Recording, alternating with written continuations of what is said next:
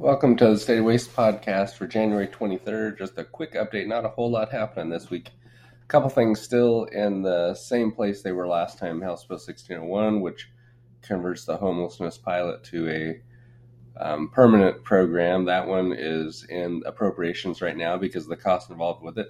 And the school calendar holidays is referred to the Rules Committee and has not yet been proposed for a floor vote.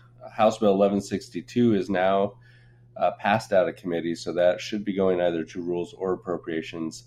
And then a bill that made a comeback from last year, Senate Bill 5043, which for school employee housing, that allows the taxpayers to approve the building of housing for school employees to try and retain teachers. It would be up to the local districts. This would not be something that every district would have to do, but at least would give them something to do affordable housing for school employees.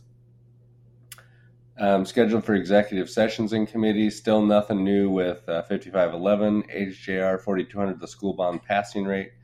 Went through public testimony and has not been scheduled yet for executive session, but maybe will be. Senate Bill 5498, posthumous high school diplomas, did get scheduled for executive session, so that should be taking place. And House Bill 1834 also scheduled for executive session. That's the school attendance bill for mental health absences. Highly capable adding equity is scheduled this week for public testimony, so that will be happening. I think it was on the 25th. And then House Bill 1633, which I thought would probably go nowhere, has still gone nowhere. Again, this is just for providing school choice opportunities for parents, presented, and odds are that the House Committee on Education will not be listening to that one. So that's just a real quick update for this week.